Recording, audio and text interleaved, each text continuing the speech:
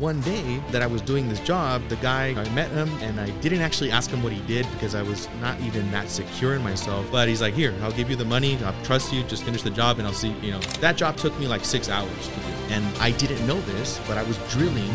Once I got home, my dad told me, he's like, I was drilling in reverse. I drilled that curve in reverse. I feel like a tip and a nugget of picking a good mentor in 2024. If your mentor is encouraging you to go read something, I think that's a really big nugget. At 16 years old, normally people don't even think about that kind of pressure, but internally you already had applied that pressure and you still feel like that hunger is still here today. All right, so we want to get right into it, could not waste any time because we have a valuable guest here today. You guys already seen the first one. You're thinking to yourself, all right, I wrote down some notes to obviously have delayed gratification, and you have it in all caps, take massive action for 2024, because you could learn everything, but with no action, there's no point. Yep. Pablo, what do you got to say to that? The biggest thing, Leo, that I really kind of want to dive into, bro, is like you mentioned your mentor a couple times in the last episode. Right. And mentorship seems like it's something that's massively needed. Mm-hmm. I think everybody needs mentors, whether it's not paid, whether it is paid. Obviously, that's a whole separate conversation in itself. Yes. But how to pick the right mentor? I've heard and just from myself as well, is when the teacher is ready, or when the student is ready, the teacher will appear. Mm-hmm. Right? Yep. You had to be ready to receive that mentorship. Yes. And that mentor, God's just going to bring them to you. Yes. Right? Yes. You mentioned that a little bit off camera, that the real estate, you got into the real estate thing, and your coach was the one that told you, hey, get your real estate license. Talk to us about how that relationship kind of came about. Yeah, I was, it all started out with prayer. Okay, that was the one thing. Before I even got my mentor, wow, I prayed obsessively.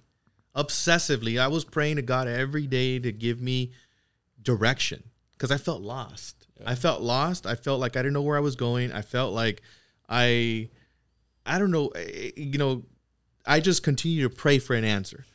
And then here I am doing a construction job. I'm drilling a curb for this beautiful house, beautiful car in the driveway. The owner of this house walks out. He had a suit. So yeah, it's like suits, car, and house. This guy has everything I want. Made it. Yeah, I'm like, this is awesome. Okay. Like you're the guy that I want to be like, and I just thought of that in my brain. And the really interesting thing how that happened too is like, I would drill these holes on the curb, to allow like a drain for like the pool he was building in the back.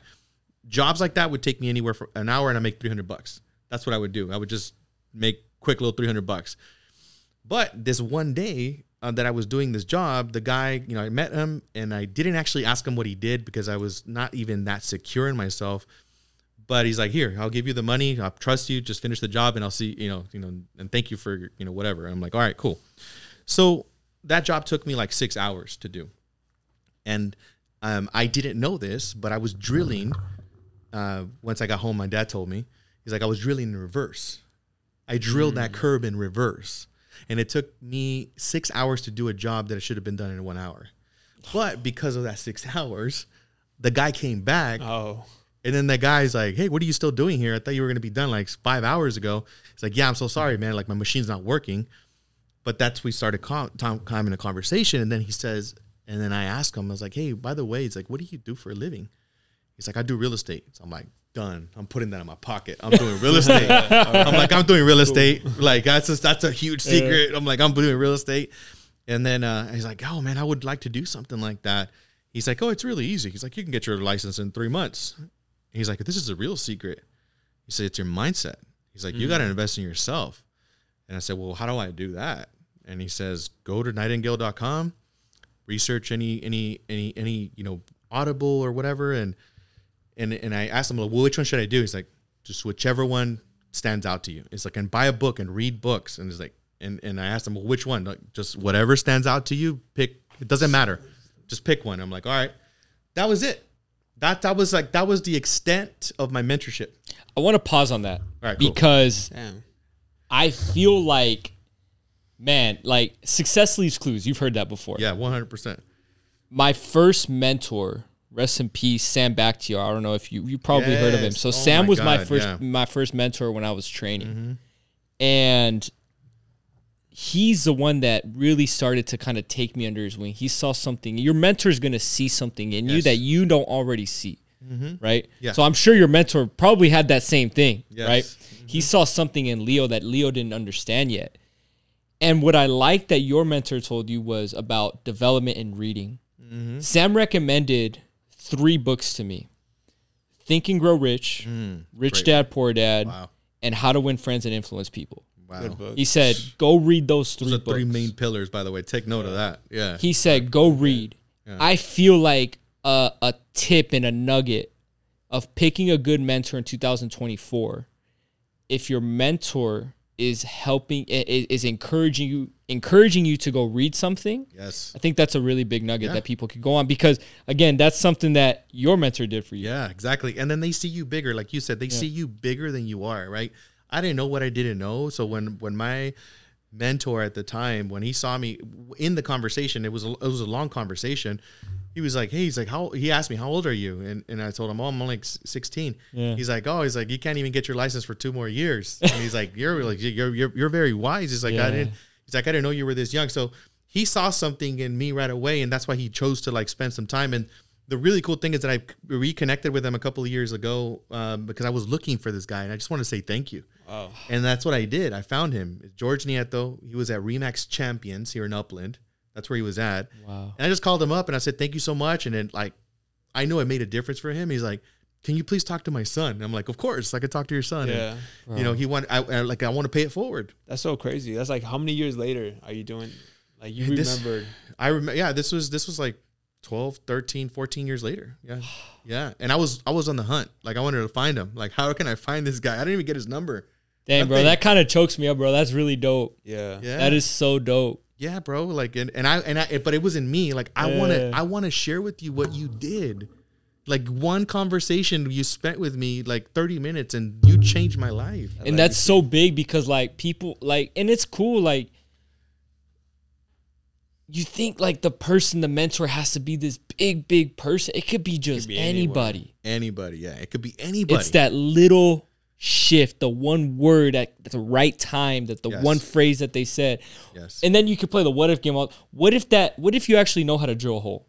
Yeah, exactly. Are we sitting here today? No, I don't think so. We don't know. Yeah, probably not. Yeah, probably not, because I would have probably bumped into someone else, and I could have probably done another business. Like, and I was so hungry to make money, man. I would have done anything. If somebody would have came up to me that had influence, and conviction, and they would have told me, do this and you can make a lot of money, I would have done it.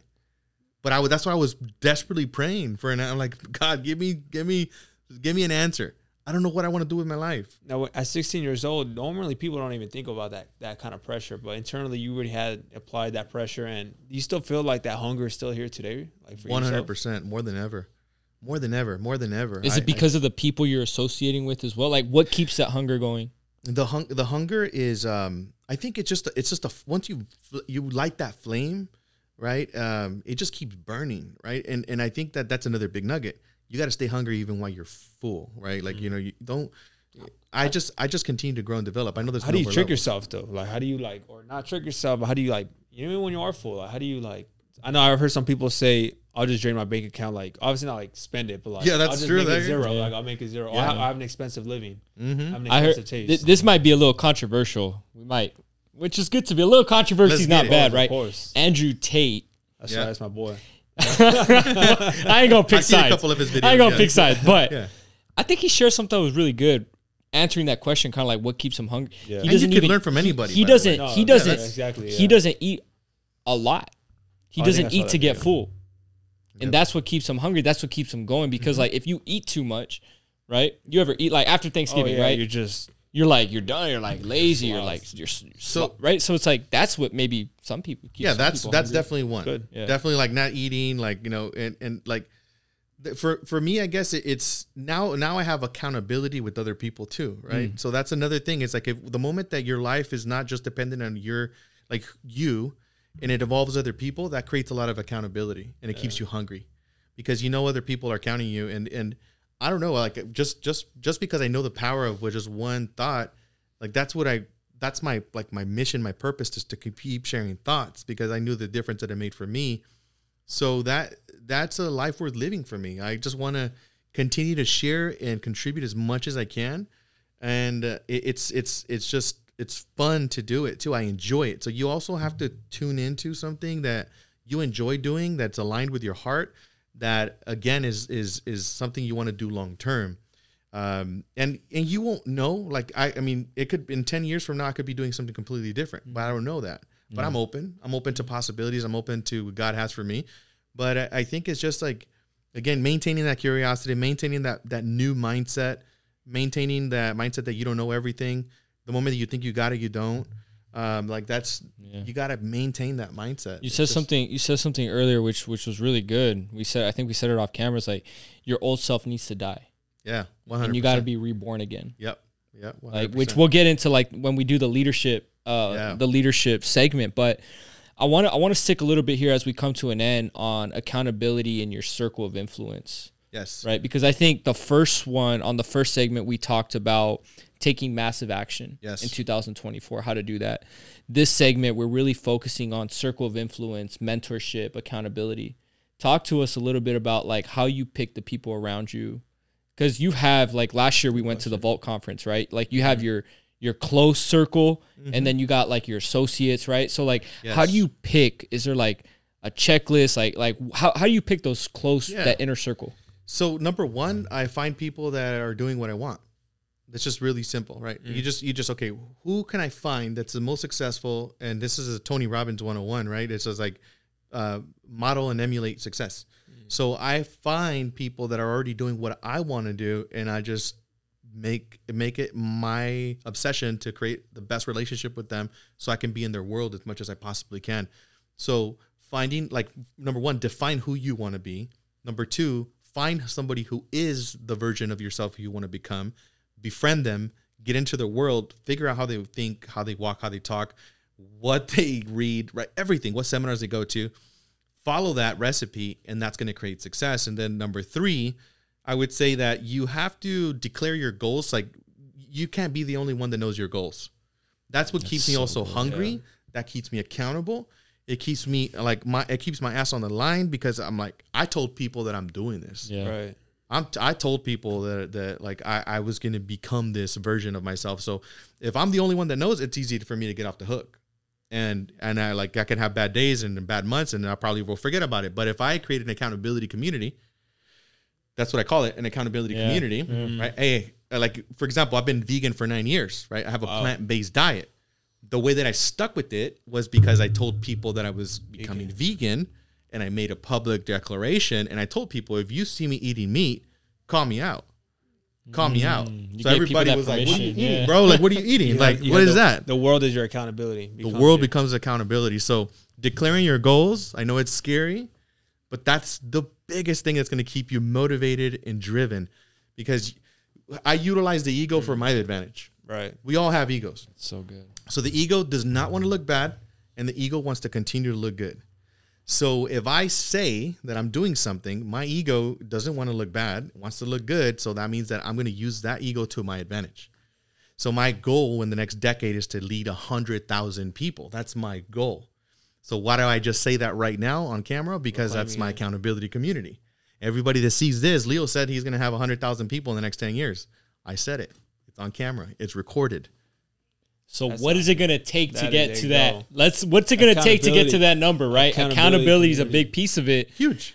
And correct me if I'm wrong, bro. I might get the number wrong. 2,200 people right now? 2,200 agents. 2,200 agents. So you got to this guy knows what he's talking about, right? Yeah. What does it take to get to do you have 2,200 people in your organization? Do you aspire to have 2,200 people? What does it take to get there? Accountability is part of it. Mentorship is part of it. Association is part of it. Taking action is part of it. Yes. Find out what the secret recipe really is going to be in the next segment as we close out this one. I want to do one quick thing. If you haven't already, make sure you like, subscribe, comment down below. Hit the subscribe button. Armando and I, Leo just said talk about goals out loud. We have a goal of getting to 1,000 subscribers quickly as possible, ideally by summer of 2024. So help us by subscribing right now and send this episode to about 5 of your closest friends that need to hear about the knowledge and wisdom and nuggets that Leo's dropping. We'll see you guys on the next segment. Let's go.